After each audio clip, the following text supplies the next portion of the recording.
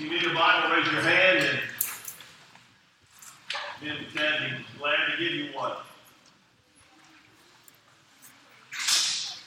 We're going to turn to Acts chapter 4.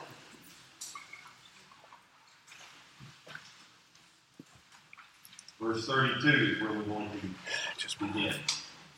Acts 4:32.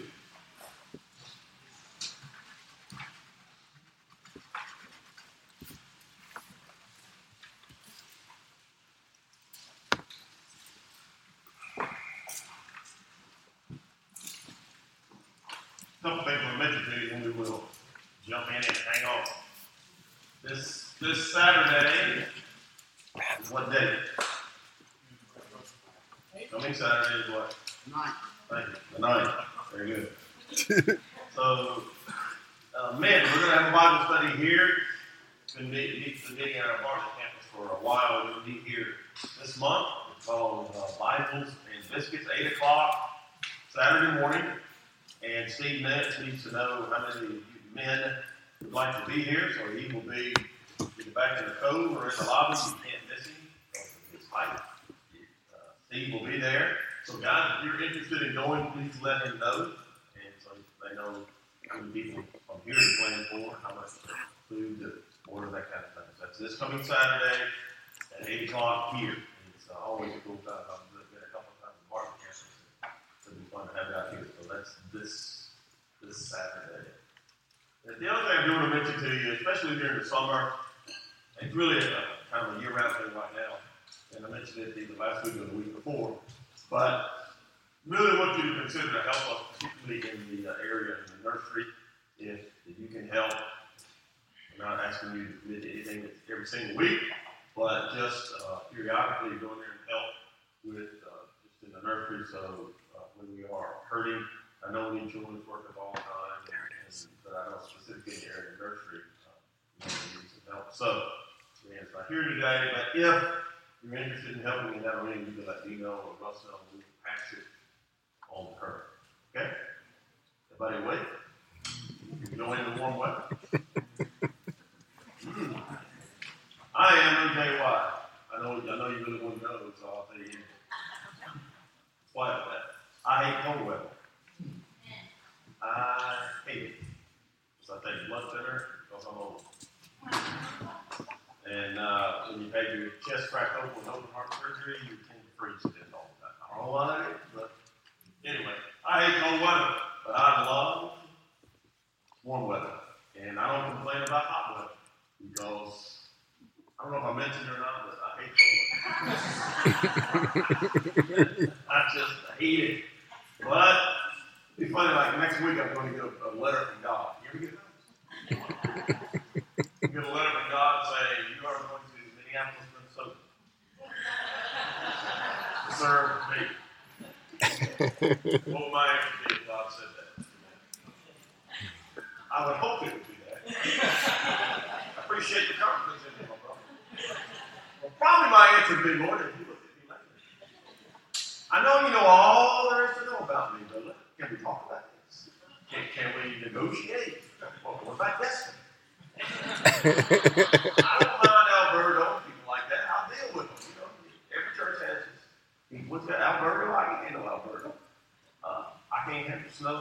I can't handle wind chill below zero. And so anyway, I don't know if I mentioned it or not.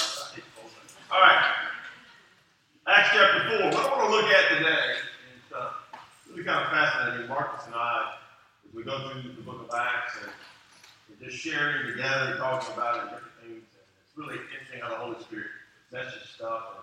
And when we first got started, Marcus said, you know, I'm probably going to be way behind you because I know you go pretty fast. Oh, my friend. My son. And so we pretty much have stayed on pace without even talking about any advance. We just get together on Mondays and talk about where we are.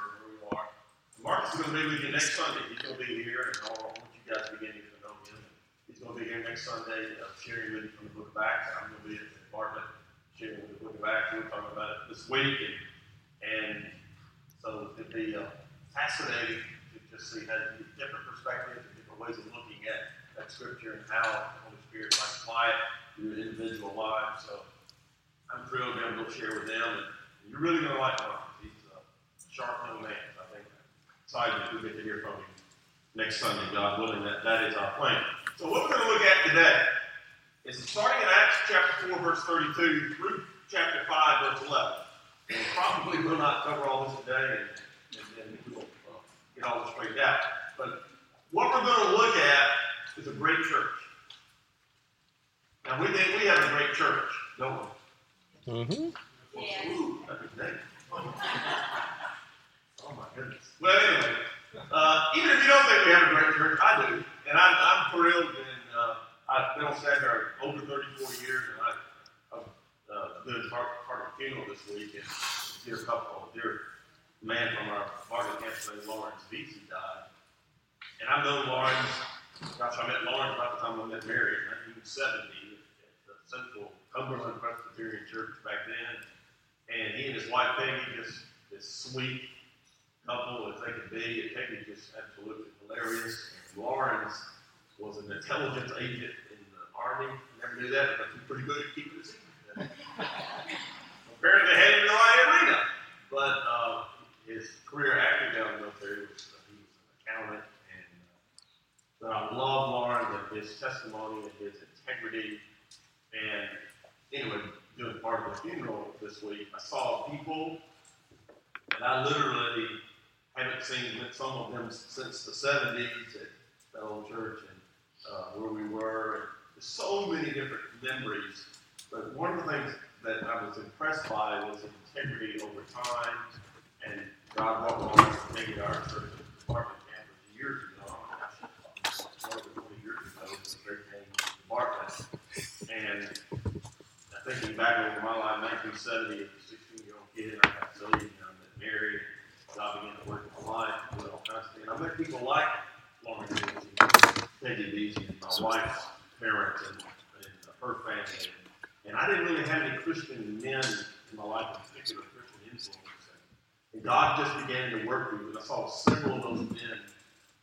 Saw the guy, the very first time I ever spoke in front of a group, my peer group, when I was like a junior or senior in high school. Nobody showed up a particular Sunday to teach. And he said, "Man, why don't you just do something?" And I'm like, "What?" He said, "Just get up there and open the Bible and do something." We can now call that technically, what do we call it, Jack? Shake and bake. Shake and bake. You just get up there. Do something. So I did, and I found I really enjoyed doing it. And even when you were talking to your peer group, probably the worst possible place to start was up to 16 and 17-year-old. But I began to see that maybe that kind of how God had gifted me. I knew very little at all about Scripture. I knew I loved Jesus, and I was learning some things in the Bible. I just talked about it. But guys like Lawrence and guys like Bill Chadwick, the fellow I just mentioned, and others encouraged me. Dr. Fred Rogan, who's still with us this day, very, very encouraging me as a young man that maybe God had his hand on me. I went to business school for a while, and ultimately God, 34 years ago, called me to Central North Church to do full-time ministry. And I love looking back over the years and seeing things that God has done, watching him still. When we came out here 12 years ago, I did very few people that are still part of what we started here 12 years ago.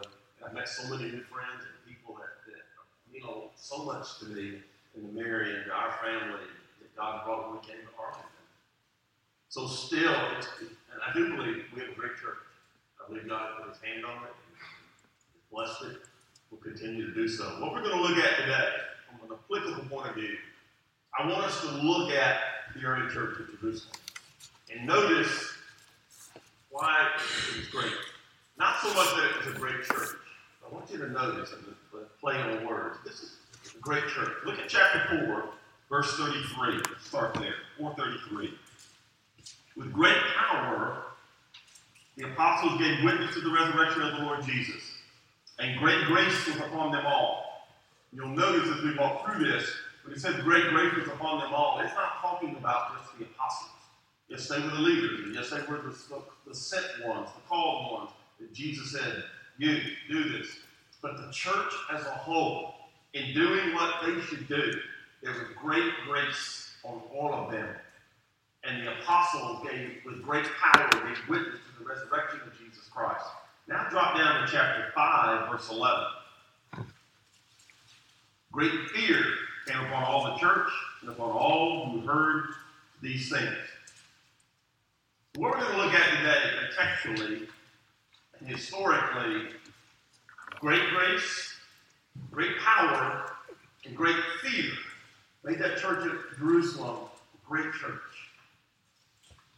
Because the hand of God was on them, God was using them, and they had a reverential awe and fear of their God, that they didn't want to cross him, they wanted to honor him, that they wanted to love him, that they wanted to have a testimony to their world that their God was real. He was the great I am. He's the eternal judge. He's the God in our lives today. So here's the context as we get started chapter 4, verse 32. After the dramatic days of Pentecost, in the healing of the lame man that followed after that, you had Peter and John going before the Sanhedrin. You had the church growing exponentially. They've grown from 120 to at least, this is probably a very conservative number because they didn't talk about women and children very much, but at least 5,000 people, and that's probably just men, but let's just say it's total. They've grown from 120 to 5,000 in a very short period of time, and the Holy Spirit is working in their midst, and their testimony is incredible. So what has begun to happen, as we looked at over the last few weeks, as a result, you're going to see it here. Interesting dynamic. Satan begins to persecute them. What you're going to see here is Satan's second ploy to defeat the witness of this church. He had an inside angle, and he had an outside angle. So this great church that is growing mightily, both physically and spiritually, in the grace of God, the power of God, and giving witness to the resurrection of Jesus Christ. And by the way, don't miss that, because that's the essential message of the church still to this day. Very simple. Paul summed it up to the church at Corinth. He said, this is the gospel. Christ died, he was buried, and he rose again.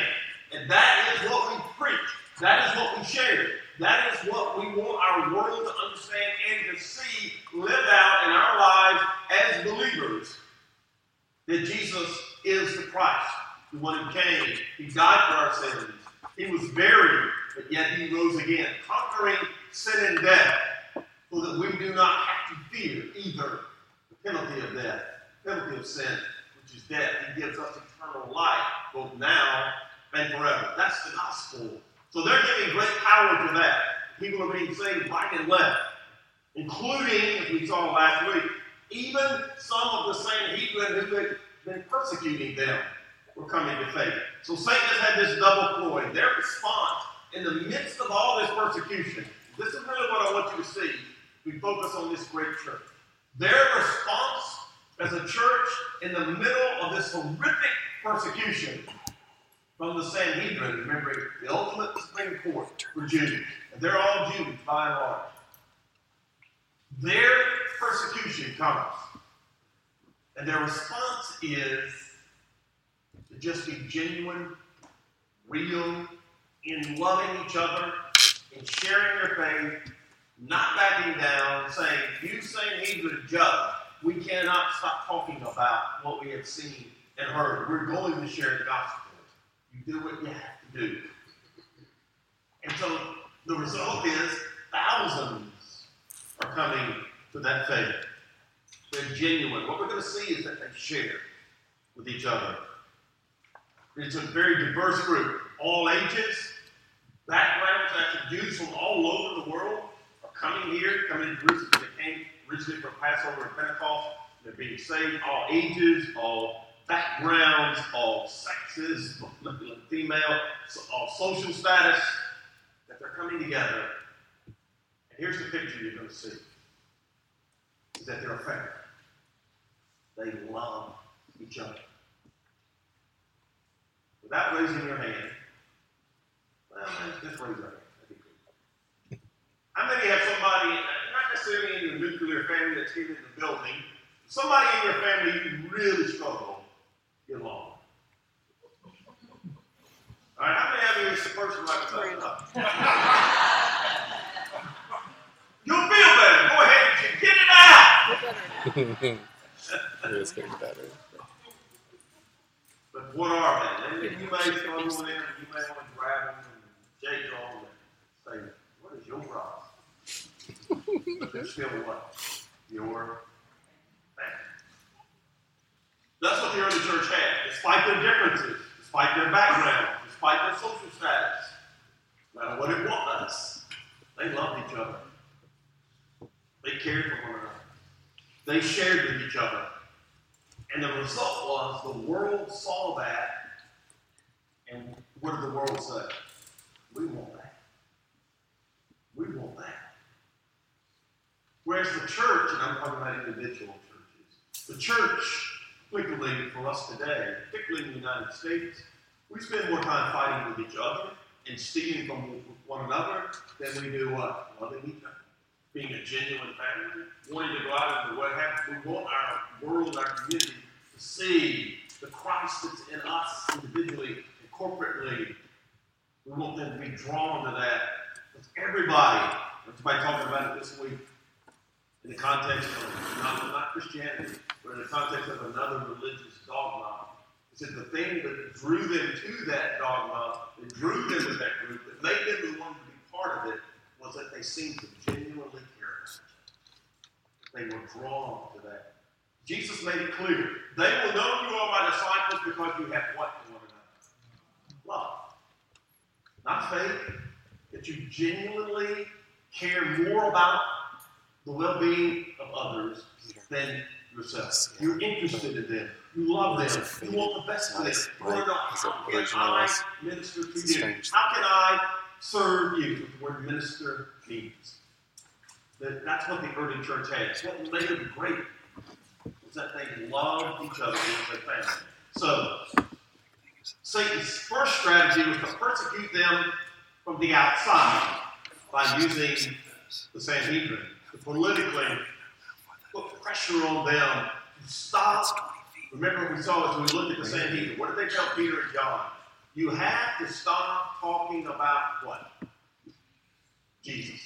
You got to stop talking about the resurrection. You got to stop preaching in the name of Jesus. They weren't interested in the lame man. We've gone over all that. Their point was, you got to stop this. And at the end of it, they decided, other than threatening them, we don't know what to do because the whole society around them was flocking to them. So we can't kill them. We can't throw them in prison permanently. We'll lose our political power. So we'll just threaten them. So I told you last week, we'll put them on double secret probation. See what happens. They said, do what you got to do. We're not stopping. So that was Satan's first strategy. And by the way, such an important principle for us as the church to understand. Paul told Timothy, if you desire to live godly in Christ Jesus, what's the rest of that verse? You will suffer persecution. You can mark it down. Because Satan is not going to be happy, and he's going to do whatever he can to stop that. So his first ploy was the Sanhedrin. Pressure from the outside. That didn't work. So his second strategy is what we're going to see here. His second strategy was to silence the witness of the church from the inside. To use church people. Uh-oh. Now we're better. He said, use church people, people who are on the inside. Let's get them sideways with each other. Let's get them to be fake. Let's get them to be hypocritical.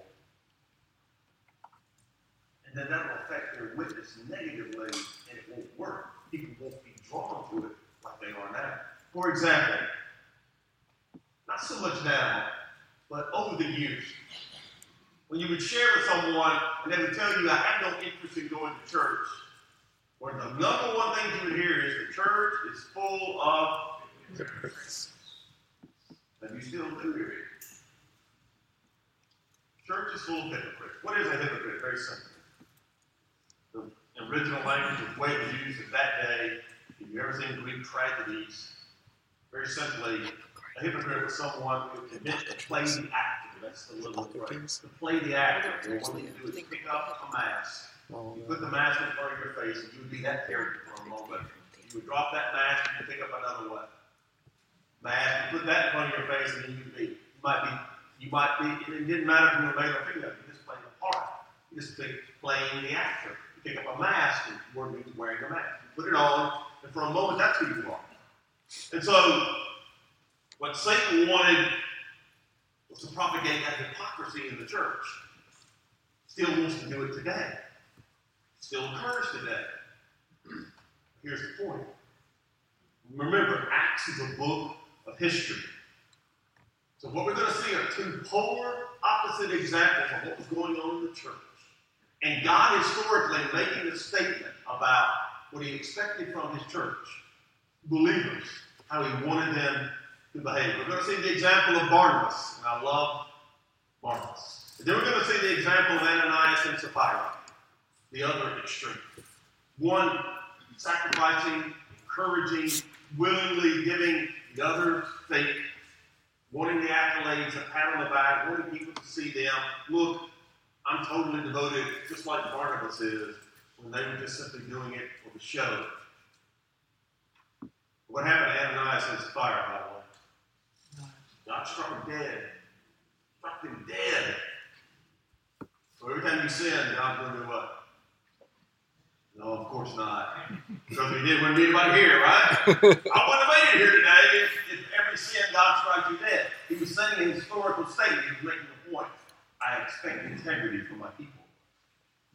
To be honest before God, be honest before each other, and to be honest with yourself. Don't play games. Don't know what you're, like Jesus said, when you give, your right hand should know what? Nothing like your left hand. They don't need to, one doesn't know what they earn. When you give, when you pray, you get along with your Father, pray. You don't pray so people can pat you on the back. Ooh, that's nice. You don't give so people can see you and say, ooh, what's that? What do you do? It's hard. The number one principle in Scripture about why we give, and that's the story of Ananias and Sapphira and Barnabas. The number one reason in Scripture why we give is not a tax. The Old Testament tithe, that's what it was. It was a tax to fund the tabernacle, the temple, and the priesthood. God was starting them out. But the principle was, even in the Old Testament, the principle of giving was, I want to. Willingly. Cheerfully, out of a heart overflowing with gratitude, because I love God and I'm appreciative of what God has done, and I want other people to know I'm totally devoted. That's the picture. I'm totally devoted to God. My money is not my money, it's His money, and I'm going to give back so that others can know about my God. So ministry can go forward. That's the picture. Willingly, cheerfully, never as an act or a show or paying a bill or a guilt, simply because I love God and I want to. So let's quickly look at what the early church, what made them great. Number one, they had great power, verse 32.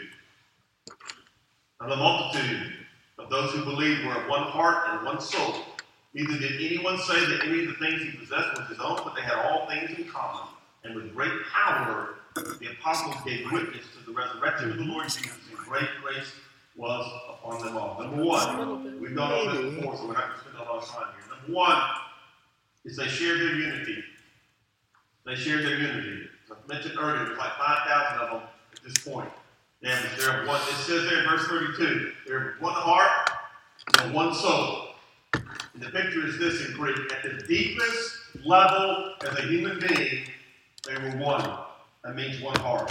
And then one soul meant emotionally they were attached to each other.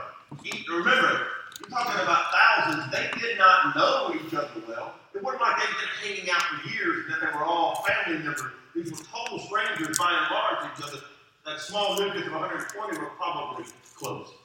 But the thousands that are now here, they simply are one heart, one soul.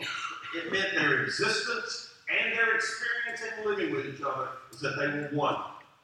Here's what it's not, and here's what it is. Here's what it's not. It wasn't a bunch of men getting together and figuring out how we're going to organize this thing called the church. It wasn't a man-made organization. They didn't have an organizational chart and said, okay, here's what we're going to do. No. What made them one was that they were an organism, a living organism. They were the body of Jesus Christ, not a man-made organization, but a Holy Spirit-empowered organism that was vitally loving. That's why God chose the metaphors that he did in the New Testament to describe the church. The primary metaphor Paul uses to describe the church is that it's a body, a living organism.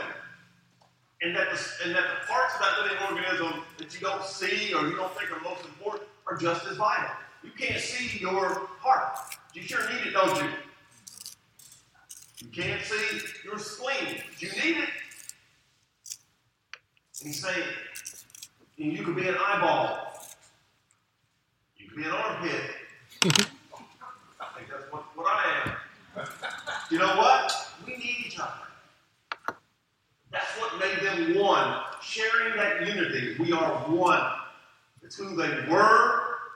It's what they did. They were a community. That term is thrown around. It's a big word in church today. We want to be a community. You have community groups. And that's fine. I'm not anti. I'm saying this is real. They didn't organize it. They just loved each other. They shared with each other. They were a community the way God intended it to be. Quick example. When God was creating the universe, what's the last thing he made? I know it's a hard one, but basically, he created everything, and the last thing he made was what? Human beings. I love this picture. He created Adam, and he looked at him and said, what? That dude needs help. That's what the original Hebrew, that's what he said. That dude needs help. That dude needs help. And so he gave him the perfect person to do what? The Hebrews, it's a picture. To complete him. To finish him. Here's the quote that within the Trinity. It's so beautiful. They're talking to each other. They said, let us, plural pronoun, create God in our image. And then after they made the man, they said, it is not good for man to be what? Alone. See that? And not just a husband-wife relationship, which was the nuclear, which was the basis of all life, the way God intended it to be. Not just that. Human beings were created for relationships. That's the reason that God described himself as our Father. We're called in the New Testament over 200 times the phrase is used, brother or sister. Why? So we would get it. You're a family. Not just people who decided you're going to do church together, you're going to worship together, or you buy into this creed together. Those things are fine. But you have to understand, you're a family. Your brothers, your sisters in Christ. You're also a body. Your armpit needs your eyeball. Your liver needs your spleen. You need each other. Each of you has a function that will benefit the others. And together it works beautifully and shared that unity. They were a community the way God intended it to be. Relationships. What's fascinating, God creates Adam and Eve, places them in paradise, and says it's not good for them to be alone. I love this. And then they sinned. Okay? They've been placed in paradise. They had each other. Beautiful paradise. And then they chose not to love God. By the way, God been good to them. Real good. They chose, instead of loving God and trusting Him, which is the essence of all relationships, right? The love and the trust is the picture. They chose what? To believe Satan, to not believe God, and to focus on self, which is the opposite of any good relationship. They destroyed that one. But God provided atonement. He didn't stop loving them. They suffered a punishment called sin and death. But He didn't stop loving them, and He provided an atonement to deal with that death issue, that sin issue. But here's the other picture. God says it's not right for man to be alone. Jesus, or God, walked in the Garden of Eden with them in the cool of the evening. Think about that relationship they had with God before sin. How beautiful it was. They chose self over that, and to leave Satan over God. And then so poignant, really emotional, the way it shows you the love of God. After they sinned, the next time God shows up, what's the Bible say? They did what? They hid from him. See it? They hid from him.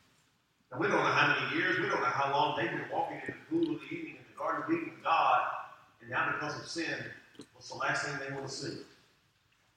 Is God. See what sin does to that relationship? It's the same thing in our relationships. When we do something to hurt another person, that's usually the last person we want to see. Because we know. God created this whole relationship. We decided to throw it away. Adam and Eve did. We're grateful to them. But then Jesus, the last Adam, did what? He bought it back. He bought paradise back. So we can have it in him. That's why we use the term as Christians when we share our faith with someone. You can enter into a relationship with God. Not that God's out there somewhere. I know he exists. No, that's not what he wants. He knows he exists, by the way. He's the creator of the universe. He's the great I am. He is the eternal, self-existent one. He's God. What he wants for you and me is to be the Father. See the difference? Relationship. And then for us as a church to be great, he wants us to be unified in that relationship. I'm going to read you the words of Jesus Christ the last time he was on earth as he prayed for you. I love this passage. He prayed for those who would follow him in faith, including in you. Listen to his prayer. I do not pray, talking to the Father, I do not pray for these alone, talking about the 11, but also for those who will believe in me through their words, that they may all be one, as you, Father, are in me, and I in you, that they may also be one in us, that the world may believe that you sent me. You see now, his prayer is that as we are unified, like the Trinity is unified, the world will see that God sent Jesus. By the way, that's why we're on the planet, the Great Commission. Go into all the world and make learners followers of Christ. Continuing the prayer. The glory which you, Father, gave me, I have given them, that they may be one, just as we are one. It says it again. I and them, Jesus, you and me, God, the Father, and Jesus, that they may be made perfect in one, and that the world may know that you have sent me, says it again, and have loved them as you have loved me. That's the kind of unity God wanted for his church. It's the kind of unity he wants for his church today. To be one like the Trinity was. That kind of love, so the world will see. That's what glory means. What God is really like. Who Jesus really is. And for us to have that kind of unity, which is what this early church at Jerusalem had, barriers have to fall. I can't be suspicious of you. I got to be open with you. I got to trust you. You got to be open with me. You got to trust me. I can't be uncertain about who you are. I got to be willing to get involved in your life. Be part of who you are. I can't be afraid to enter into a relationship with you. I've just got to love you. And sometimes we don't reciprocate, do we? By the way, the Bible says that God so loved the world. How many of that world responded positively to him while he was on the planet? Very small number, wasn't it? Very small number, but he did what? For God so loved the world that he gave. He died for them anyway. Romans 5:8, even while you were yet in your rebellion, you were sinning against God. Christ died for you. He died for us, even though we wanted nothing to do with him. And by and large, as a society, a worldwide society, still to this day, we want nothing to do with him. But he died for us anyway. He loved us to the end, the Bible says, because that's who he was. They shared their unity. Second, this one we're going to just hit because we've already looked at it earlier in Acts. They shared their wealth. Verse 34. Was there anyone among them who lacked? All who were possessing their lands, or houses, sold them and brought the proceeds of the things that were sold. So laid them at the apostles' feet. That's the key to understanding this passage. Don't miss that little phrase. They laid them at the apostles' feet, and they distributed to each one as each one had need in time. Here's the picture. Because they were unified, they made decisions that honored God. One of their decisions was when someone had a need, they met, and it does not mean, we talked about earlier, I can go back and execute all that again. It's not communism. They weren't forced to sell their property and make a giant pool. No. When a need came up in the life of Randy and Mary Lockwood, someone would sell something to get the money needed to meet that need. They met each other's needs. The decision out of a unified body was, we love each other, we're going to take care of each other, we're going to meet one another's needs. They all did it for each other. No one was forced to. We'll see as you walk through this. Here's what happened to them. Their attitude toward wealth and possessions changed. It's not my land, it's whose land? God. It's not my wealth, it's whose wealth? God's.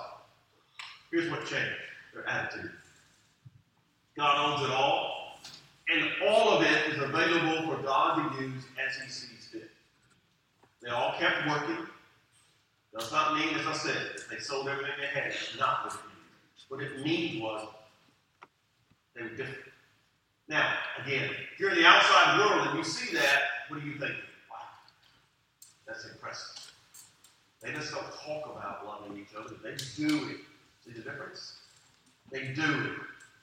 That's what we talked about earlier. We said they were unified. They were unified emotionally, and they were unified in their experience. They felt it, and then they lived it. I don't just say to you, I love you. I show you through my actions. I love you. We take care of each other. They cared about one another.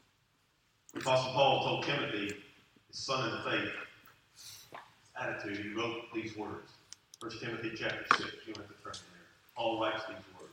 Command those who are rich in this present age not to be haughty nor to trust in uncertain riches, but trust in the living God, who gives richly all things to enjoy.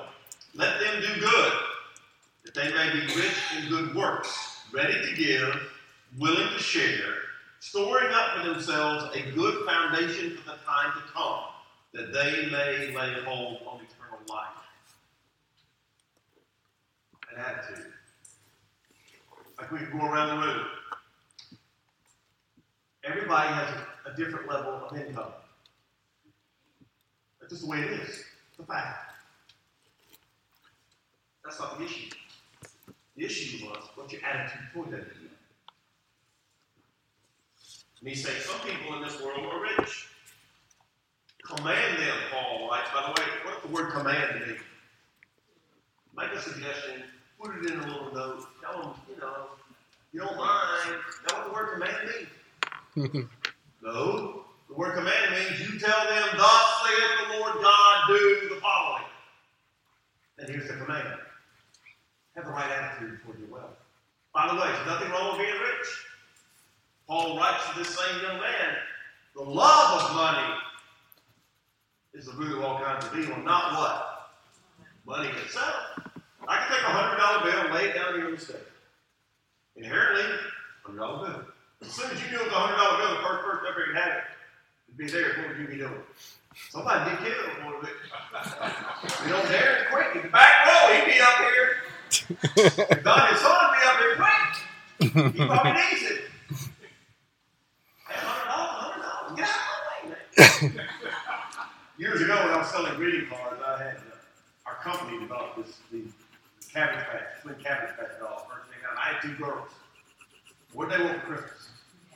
They had to have a Cabbage Patch doll. Well, I happen to know some people in the drug chain that I sell cards to.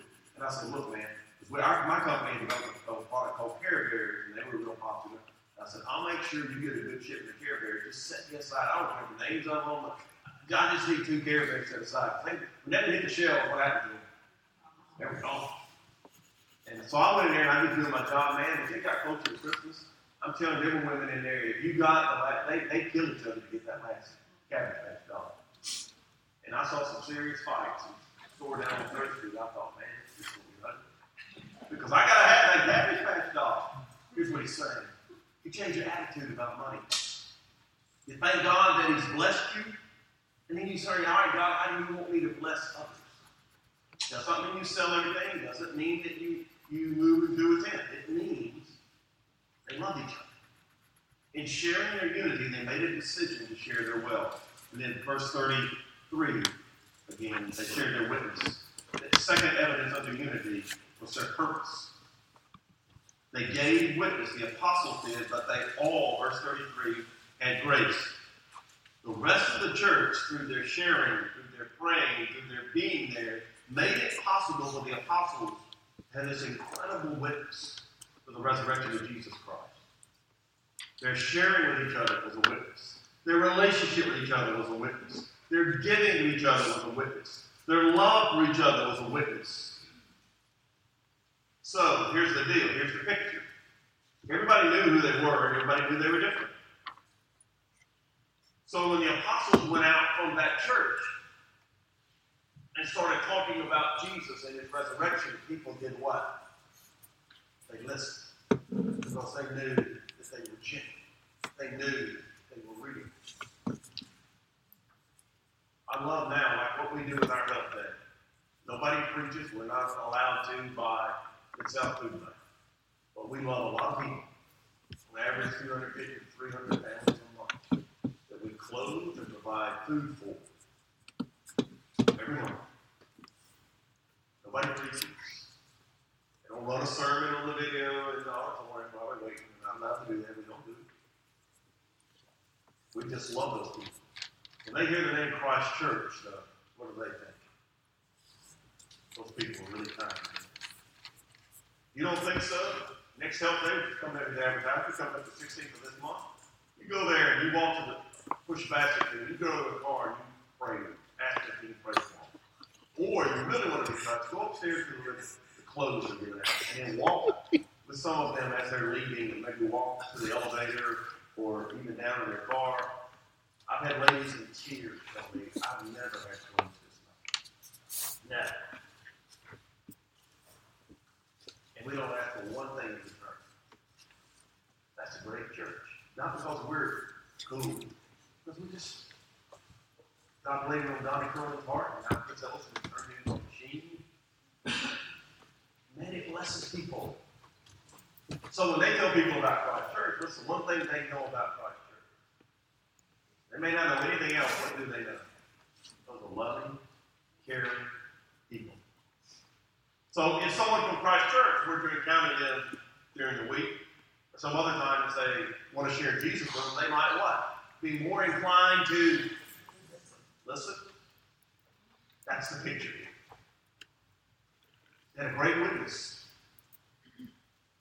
They shared that witness because they had the power. They were real. Now look at verse 33 again. The second one, and then we're going to be done. His great grace was on them. Verse 33, the great grace was upon them all. They had the favor of God. That's what grace means. They also had favor with the people around them. They saw it because of their witness. It was on them all. I want you to notice verse 34. They shared encouragement, their spiritual gifts. No one among them lacked. Things were sold. Verse 35, they laid at the apostles' feet. They distributed as each one had need. They were willing to give. They were givers. By the way, this was the norm, not the exception. Quickly, I want you to notice the example of Barnabas, verse 36. And Joseph, who was also named Barnabas by the apostles, which is translated son of encouragement, a Levite of the country of Cyprus, having land, he sold it. He brought the money and he laid it at the apostles' feet. We're going to get more into this example next time, but I want to just hit it today briefly. The example of Barnabas. He takes his and he lays it at the apostles' feet. Now drop down in chapter 5 for just a moment. What's the first word in chapter 5? Please, I'll make sure everybody sees it. What is it? But. And you know, and by the way, you know when this was written, there was no chapter verse designation, right? So you read about Barnabas, laying it at the apostles' feet, and the very next thing is, but. So in the context of Barnabas giving his gift, there's a contrast. What does the word but mean? The opposite. But a certain man named Ananias with Sapphira, his wife, sold a possession. That's good so far, right? Absolutely. And he, Ananias, kept back part of the proceeds, his wife also being aware of it, so they had planned this. They brought a certain part, and notice the phrase. They did what? Laid it where? At the apostles' feet. That phrase, laid it at the apostles' feet, means I want to show my total devotion to God. Now go back to Barnabas for a moment. Notice his name. I love this.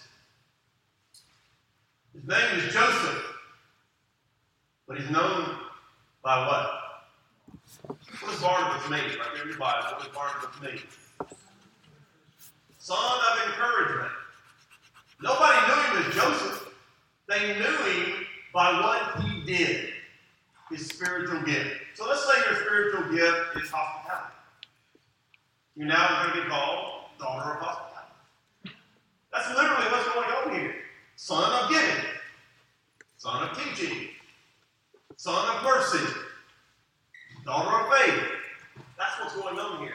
He was such an encouragement to the church that he became known by his nickname, not his given name. Everybody knew that Barnabas was an encouraging person. And what we're going to see the next time I'm with you is that Barnabas was an encouragement to the church his whole life. And he was totally devoted. Ananias and Sapphira were playing a game. And they weren't totally devoted. And both were in the same church. God said, no, I expect my church to be a place of integrity. The value of his word.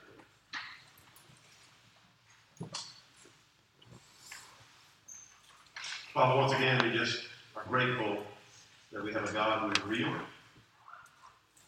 We have a church that's great because of the Holy Spirit.